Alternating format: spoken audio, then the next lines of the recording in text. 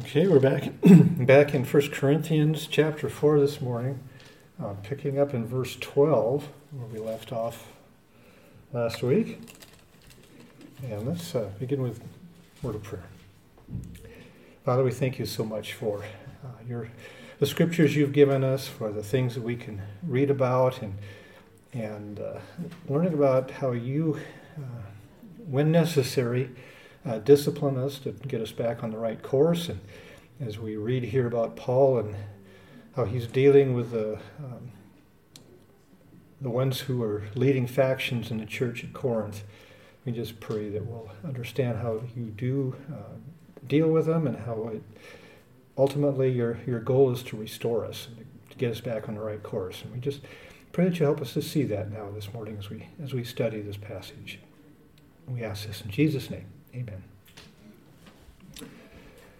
Okay, so we're going to get, for context, in chapter 4, we'll start reading in verse 6 and read through the end of the chapter. Okay. Chapter 4. I have applied all these things to myself and Apollos for your benefit, brothers, that you may learn by us not to go beyond what is written, that none of you may be puffed up in favor of one against the other. For who sees anything different in you? What do you have that you did not receive? If then you received it, why do you boast as if you did not receive it?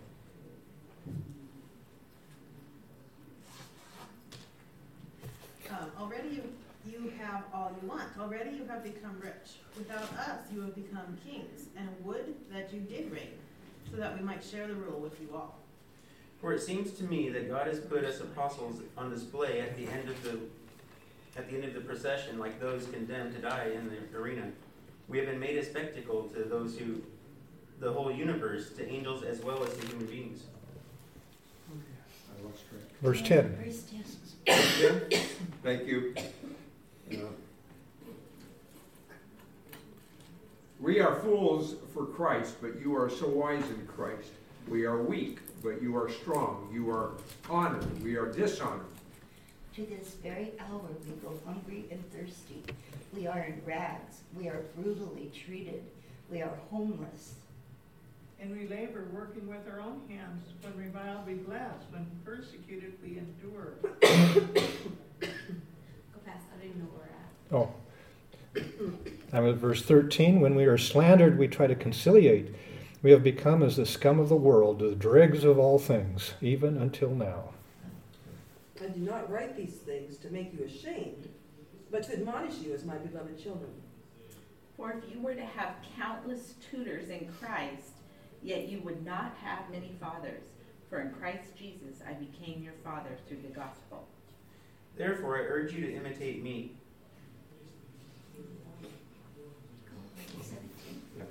For this reason I have sent to you Timothy, my son, whom I love, who is faithful in the Lord. He will remind you of my way of life in Christ Jesus, which agrees with that what I teach everywhere in every church. Some of you have become arrogant, as if I were not coming to you.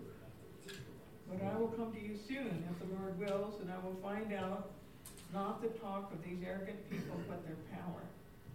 For the kingdom of God is not a matter of talk, but of power. What do you desire? Shall I come to you with a rod, or with love and a spirit of gentleness? So last week we saw Paul really calling out the leaders of the different factions, the arrogance of them, and he's contrasting that with the humble circumstances of the apostles. And this is, I think Paul's exaggerating the two extremes here to make his point. They consider themselves to be extremely wise and strong and glorious, not just when it says distinguished. That was our word for glorious. On the other hand, they considered the apostles to be fools, to be weak, to be without honor. And so this is ridicule in a sense, and it's made to destroy their illusions of grandeur, their greatness, and that will effectively, hopefully, end their ability to lead the factions. So we began the section in verse 11 through 13 also, where Paul describes the hardships and the sacrifices that the apostles have made. And so we're about halfway through that section. But he says, we lack the necessities of life. We do not, a lot of times we don't have food, we don't have drink, we don't have clothing. He says he's roughly treated. And you can read in 2 Corinthians chapter 11, that's where he goes through this whole list of all the things he suffered, the beatings and stonings and lashes and everything. He's given up having a home and a family in order to serve as an apostle. And then finally, he says, we have to work to support myself and those with me. And the Greeks looked down on work. They were too sophisticated and too highly educated and too proper to work with their hands. And so the fact that Paul actually did work with his hands was considered derogatory in a sense.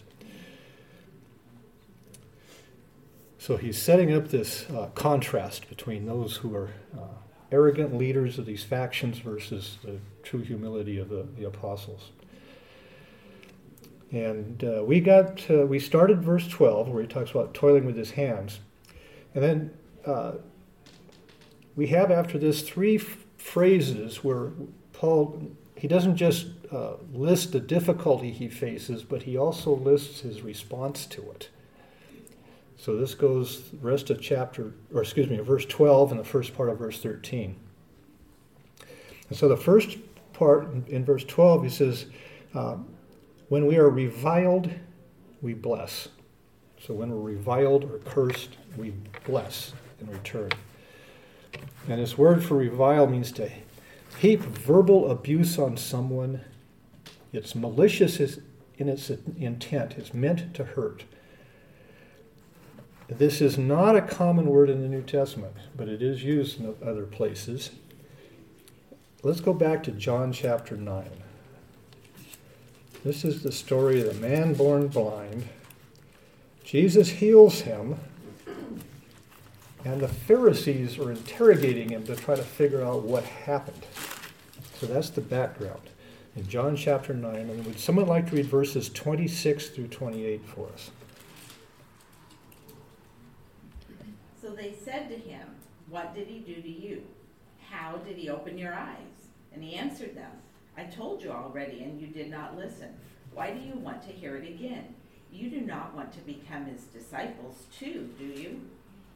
They reviled him and said, "You are his disciple, but we are disciples of Moses." Okay, so they're getting a little hot here.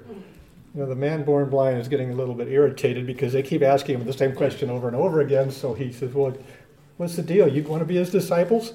So he's, in a sense, insulting them, and they revile him. That's our word.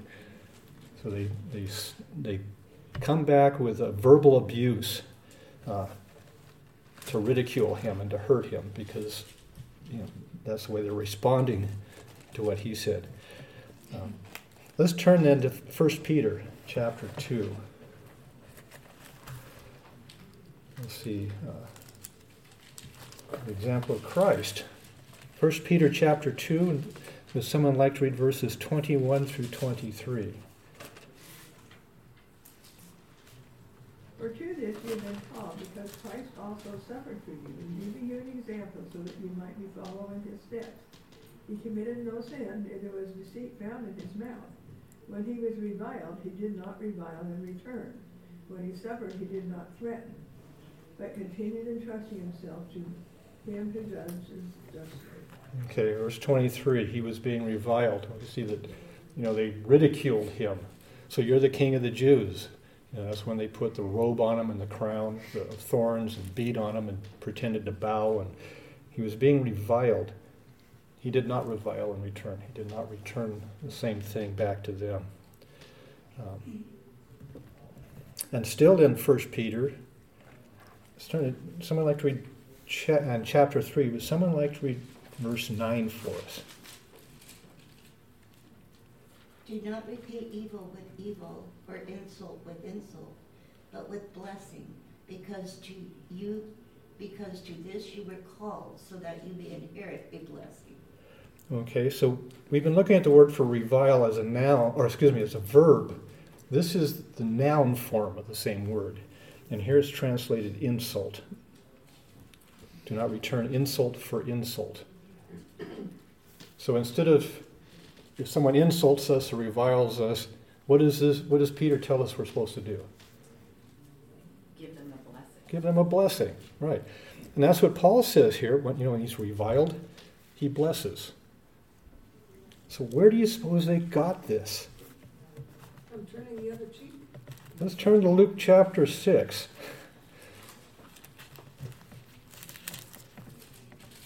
Luke chapter 6. Someone like to read verses 27 through 29. But to you who are listening, I say, love your enemies, do good to those who hate you, bless those who curse you, pray for those who mistreat you. If someone slaps you on one cheek, turn them the other also. If someone takes your coat, do not withhold your shirt from them. Okay, bless those who curse you. That's what Jesus taught. Peter and Paul both learned that, and that's the way they operated, because they had learned it from Christ. The word for bless is interesting. It's the Greek word is eulogeo, and that sounds awful like eulogy. It means to speak well. You bless. You speak well of someone, and so that's where we get our word eulogy. So Paul suffers verbal abuse as an apostle, and he did not strike back verbally. He did not retaliate. He responded instead with a blessing. Okay, second one. Back to chapter 4 and verse 12. He says, when we are persecuted, we endure. The word for persecute is interesting because it basically means to follow someone. Today we talk about stalking. This is not just, someone saying, I'm a Christian, and they say, oh, you're some kind of idiot, It's not like a one-on-one thing. This is someone who intentionally follows in order to persecute. They're stalking the Christians. That's what persecute means. Not just someone who stops to heckle you. And this is what Paul did before he was converted. So let's go back to Acts chapter 9, and we'll see where he's confronted with this. Acts chapter 9, someone like to read verses 4 and 5 for us. And falling to the ground, he heard a voice saying to him, Saul, Saul, why are you persecuting me? And he said, who are you, Lord? And he said, I am Jesus whom you are persecuting. Okay, so Jesus was no longer on earth, but his people were, and Paul was persecuting them. And he was persecuting Christ through them. And then let's look at Galatians chapter 1. Someone like to read verse 13 for us. Galatians 1:13.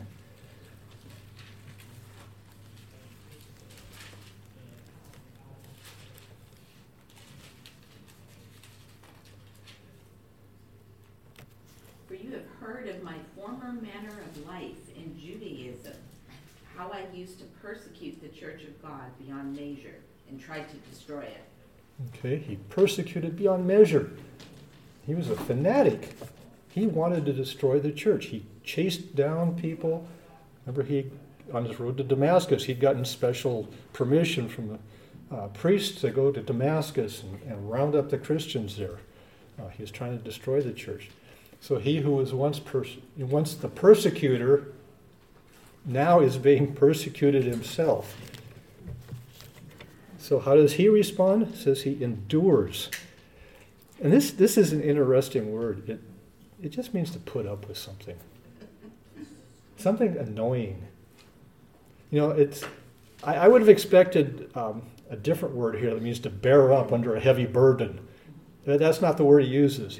The word is to put up with something that just, it's like, come on, guys. Cut it out. Yeah. Let's go back to Luke chapter 9.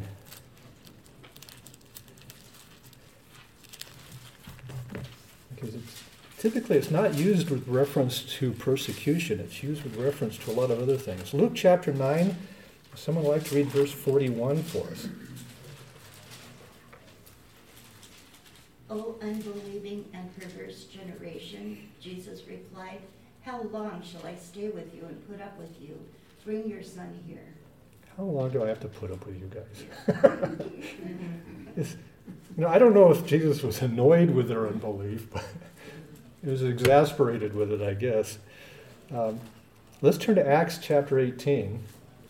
And if you remember, Acts chapter 18 is where Paul comes to Corinth.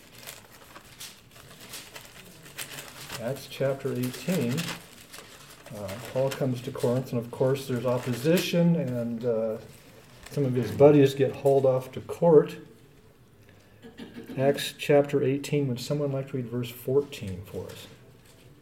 Just as Paul was about to speak, Galileo said to them, if you Jews were making a complaint about some misdemeanor or serious crime, it would be reasonable for me to listen to you. It'd be reasonable for me to put up with you, is the New American Standard. He's the Roman prosecutor. I'm so tired of you Jews. Why do I have to put up with this? And he just kicked them out of court. They had brought Paul there because they had a judgment against him, but he said, I'm tired of putting up with you guys. Get out of here. And finally, let's look at Ephesians chapter 4. Well, not finally. I got more. Ephesians chapter 4. I got one more after that. Ephesians chapter 4. This is applicable to us. Verses 1 through 3. Would someone like to read those? And therefore, a prisoner for the Lord, urge you to walk in a manner worthy of the calling in which you've been called, with all humility, gentleness, and patience, bearing another in love, eager to maintain the unity of the Spirit in the bond of peace. There is one body, one Spirit, and just as you were called on, one hope that belongs to you, to your call. Okay, that's fine enough. In verse 2, in New American Standard, it says, showing forbearance to one another in love. I don't remember what your version said. New American Standard has tolerance. Tolerance, okay. Mine has humble. Humble, okay. In verse 2. He's talking to the church. He says, put up with each other. I know brother so-and-so is rather annoying, but put up with him. Because the unity of the body is a lot more important than being irritated with someone who's slightly annoying. You put up with it. And we have to do that in the church. Because we're all sinners and we're all thrown together into one body. And we all have our annoying habits. And we have to just put up with that.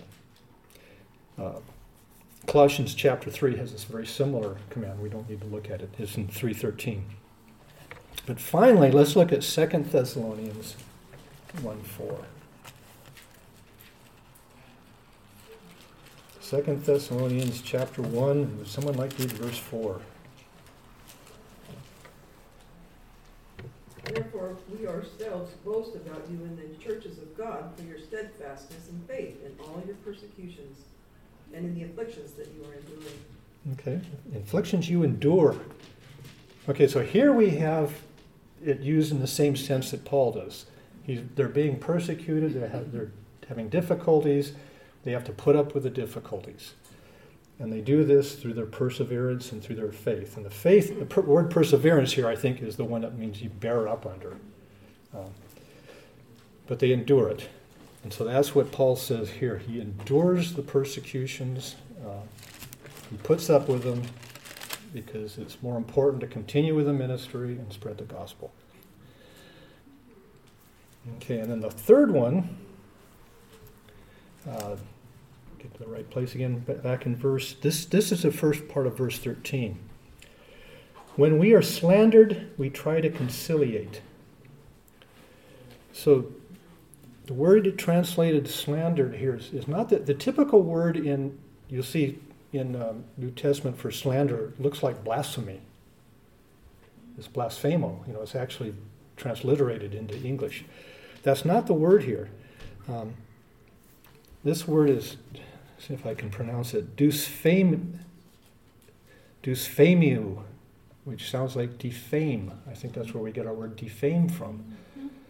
So, we hear about defamation suits, where the idea is you speak to injure someone, to harm someone's reputation by slander. And so this is what we see, again in the courts with defamation suits. And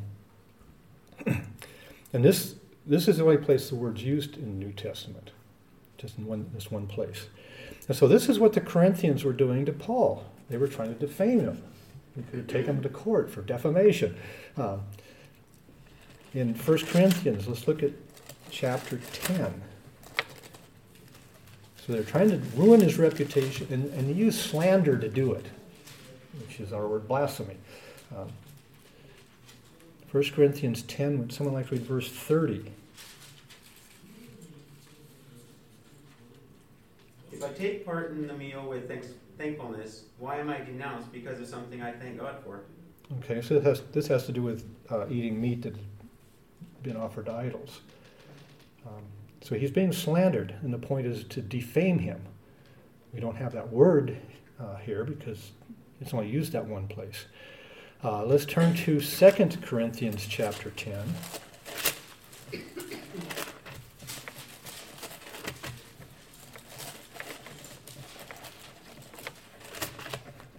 And verse 10, 2 Corinthians 10:10. Would someone like to read that? For they say his letters are weighty and strong, but his personal presence is unimpressive and his speech contemptible. Right. They're slandering him. They're defaming him here. And that's something, if you're arrogant, the way you puff yourself up is by tearing down others. And that's what they were doing to Paul. They were trying to tear him down. They were defaming him. So, how does he respond? New American Standard says we conciliate. NIV says we answer kindly. English Standard Version says we entreat. And when all your English versions have different words here, it means this is one of those words that's kind of hard to describe in English. You're not supposed to fly off the handle, you're disrespected? No. The Greek word here is parakaleo. Does that sound familiar? Paraclete? Who's our paraclete? Holy Spirit. The Holy Spirit. He's the one who comes alongside to help us, to comfort us.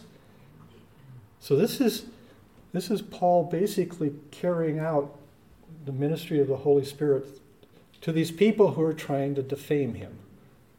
That's how he responds. They try to injure Paul. He speaks to comfort, to encourage, to help them in return. And so, we see in all these things, it's like Jesus said, they slap you on the face, don't hit them back, bless them. They curse you, bless them. The exact opposite response. Complete contrast with the leaders of the factions. Because this is what they were doing to him. He was responding exactly opposite. So we've gone through all these different ways that Paul is suffering or being attacked, and we see his response. He responds according to God's grace and God's love, to encourage, to help, try to reconcile, to try to encourage them, is the way he responds. Now he ends verse 13 by basically talking about where's his position in society, in the world. And he uses two phrases here. He says, we become as the scum of the world, the dregs of all things. Scum and dregs. And these are synonyms, and the commentaries both refer to This is basically the crud you scrape off a dirty pot. The dregs, the crud, you know. It's Re- refuse. Refuse, yeah. This is, I'm thinking, in my mind, I picture on my barbecue, in the bottom of the barbecue, you got those greasy, burnt drippings. That crud in the bottom of the barbecue, yeah. Paul says, yep, that's what we are. We're the dregs, we're the scum. And again, these two words, this is the only place they're used in the New Testament. Paul is going and picking, you know, verse 13 has three words in it. And they're the only places they're used in the whole New Testament. So he's describing this, you know, what's going on with him and his position in the world by using words that he doesn't use anywhere else, because, you know, everywhere else he's teaching believers, you know, you're the children of God. You're glorified. You know, you're exalted. You're heirs of. Why should he use these words? If you, I can't remember if it's Greek or Latin, but the technical term is they're hapax legomena, which means one use, you know, word used once. So if you ever hear that, I like it because it kind of hapax legomena, yeah, it's two words. Yeah. But they're words they're not used anywhere else in the New Testament. So he's the scum of the earth, the dregs. And one of the commentaries, I don't know how true this is, or if it's just an illustration, but they said that, you know, in pagan societies, when they needed to offer a human sacrifice to their gods, they would go out and find the most worthless, useless human being in their society and sacrifice them. And Paul's saying, yep, that's what we are. We're the scum we're the dregs of humanity. Now, again, personally, I think he's exaggerating here for the effect. Remember what the leaders of the factions considered themselves to be? Back in verse 8, they were full, they were rich, they were kings. Then in verse 10, they're prudent and strong and distinguished. That's how they considered themselves. And Paul says, I'm the scum of the earth. But again, later in Corinthians, he says, by the grace of God, I am what I am. God's taken me from being the scum, from the ash heap, and set me on high. I think there's an Old Testament passage that talks about being taken from the refuse heap and set up on high. And that's what Paul is saying here. And so he's really drawing a real black and white distinction here between the apostle and these so-called spiritual leaders. Now he also says, looking at the beginning and the end of these three verses, 11, to this present hour, he says, and at the end of verse 13, even until now. So he says, this is continuous. This isn't something that just happened in the past. This is the way we've always been treated. You know, as we've taken the gospel out, had to go through all this, all these difficulties and all this persecution.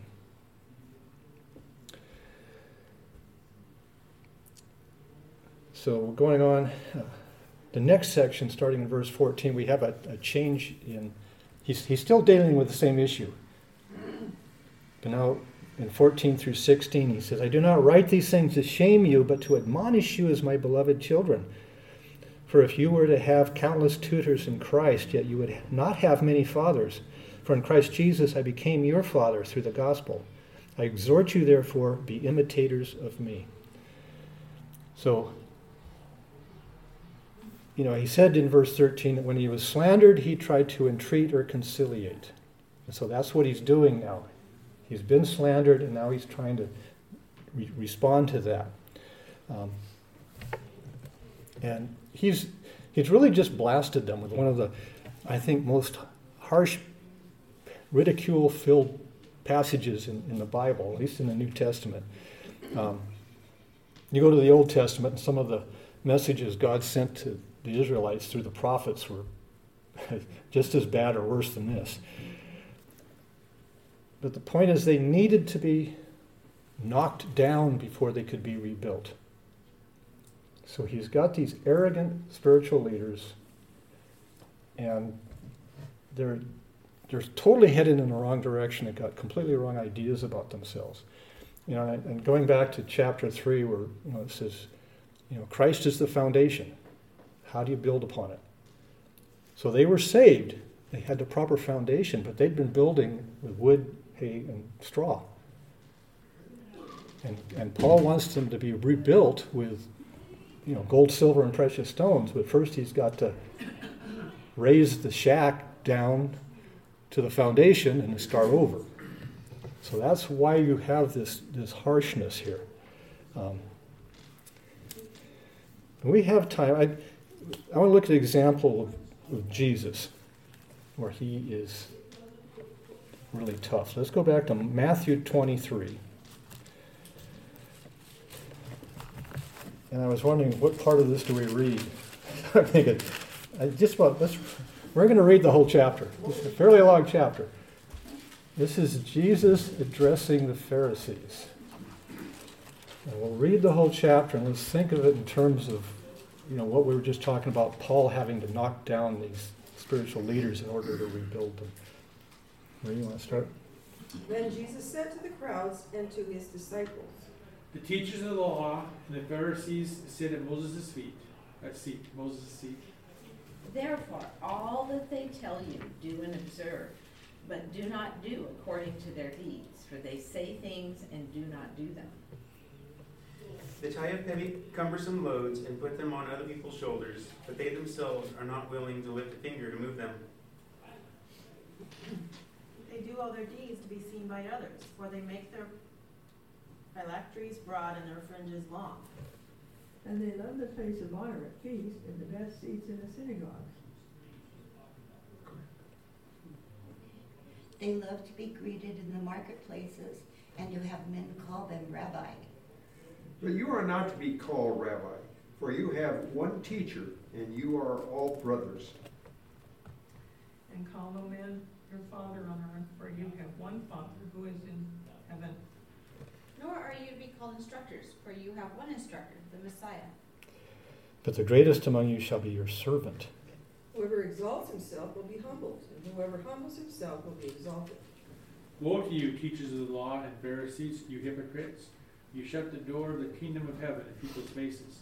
You yourselves do not enter, nor will you let those enter what will you let those enter who are trying to? Woe to you, scribes and Pharisees, hypocrites, because you devour widows' houses, and for pretense you make long prayers.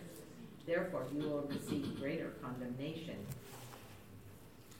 Woe to you, blind guides! You say, if anyone swears by the temple, it means nothing. But anyone who swears by the gold of the temple is bound by that oath. You blind fools, for which is greater, the gold or the temple that has made the gold sacred? And you say, if anyone swears by the altar, it is nothing. But if anyone swears by the gift that is on the altar, he is bound by that oath. You blind men, which is greater, the gift or the altar that makes the gift sacred? Therefore, anyone who swears by the altar swears by it and by everything on it.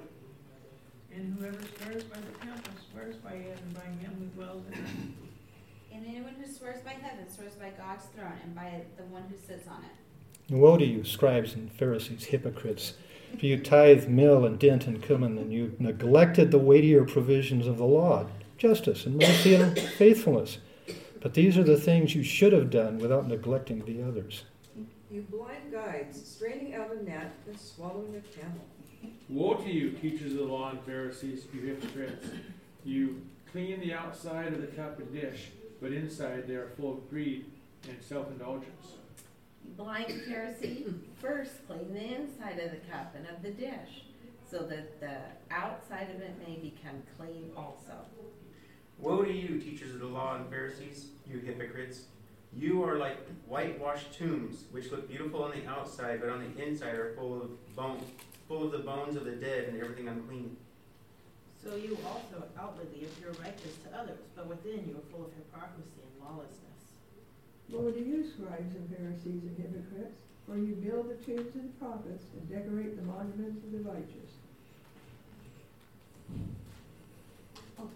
And you say, if we had lived in the days of our forefathers, we would not have taken part with them in shedding of the blood of the prophets. So you testify against yourselves that you are the descendants of those who murdered the prophets. Fill up then the measure of your fathers. You snakes, you brood of vipers, how will you escape being condemned to hell? Therefore, behold, I am sending you prophets and wise men and scribes. Some of them you will kill and crucify, and some of them you will scourge in your synagogues and persecute from city to city. So that on you may come all the righteous blood shed on earth, from the blood of righteous Abel to the blood of Zechariah the son of Berechiah, whom you murdered between the sanctuary and the altar. Truly I tell you, all this will come on this generation. Jerusalem, Jerusalem, who kills the prophets and stones those who are sent to her. How often I wanted to gather your children together the way a hen gathers her chicks under her wings, and you were unwilling. Look, your house is left to you desolate. For I tell you, you will not see me again until you say, blessed is he who comes in the name of the Lord. Somehow we skipped over my favorite verse. Oh. Verse 15. Woe to you, scribes and Pharisees, hypocrites, because you travel about on sea and land to make one proselyte, and when you becomes one, you make him twice as much a son of hell as yourselves. Now, is Jesus speaking in love? No, not exactly. Love behind it. Yes, it is. I mean, you can see that at the end, verse 37. Oh, Jerusalem, Jerusalem, who kills the prophets and stones those. You know how I've longed to gather you beneath my wings, but you were unwilling. And he ends with a final call to repentance. You know, I say to you, from now on you shall not see me until you say, blessed is he who comes in the name of the Lord. If they would say that, then they will see him. He wants them to be restored. But he's dealing with these hard-headed religious hypocrites, and they need, you know, we talk about hitting in the head with a 2x4. These guys need to be shot with a howitzer. I mean, they need to be blasted because they were so entrenched in their hypocrisy and their self-righteousness. And you think back to the Old Testament. You know, we've gone through a lot of the history. You know, from 606 BC to 586 BC, God sent Nebuchadnezzar against Jerusalem 3 times until he finally destroyed it completely. Was this done in love? Again, he wanted the Jews to repent and to follow him. And that was the only way that he could get... I mean, his purpose was not to destroy the Jewish nation. You know, he's promised them, his everlasting love. But they had become so idolatrous and so hardened that that's what it took to break that evil spirit of their society so that they could be restored. And when they came back to the land, what did they do? They read the law, they repented. They faltered. They built a temple. They had to God had to send a couple of prophets to get them going again because they started and installed. You know, they weren't perfect, but they did not fall back into idolatry. The idolatry was over. You know, I mean, they had problems, but the idolatry was gone. God managed to cleanse them of that. And that's how hard the human heart is. And so, you know, in our passage, Paul has to just blast these people to try to break through that arrogance, that sinful attitudes that they had. His ultimate goal is in verse 16. I exhort you, therefore, be imitators of me. He wants them to walk as Christians ought to walk. But first he has to tear down everything they've constructed, scrape it back down to the foundation of the gospel of Christ, and then he'll start over with them.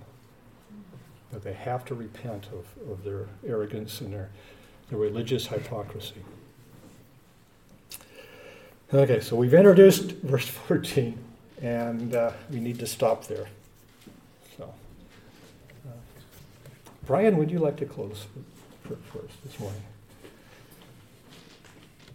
Heavenly Father, we want to thank you for your word, and you're teaching us how we should behave against the world when it persecutes and says bad things against us. We're not supposed to retaliate in the same way. We're supposed to show them love, and it's a tough one to go against our natural nature, but we want to do it in your way. Please be with Pastor Robert in this next hour to come, and let his lesson enter our hearts and minds, and go with us for this next week. In Jesus' name we pray. Amen.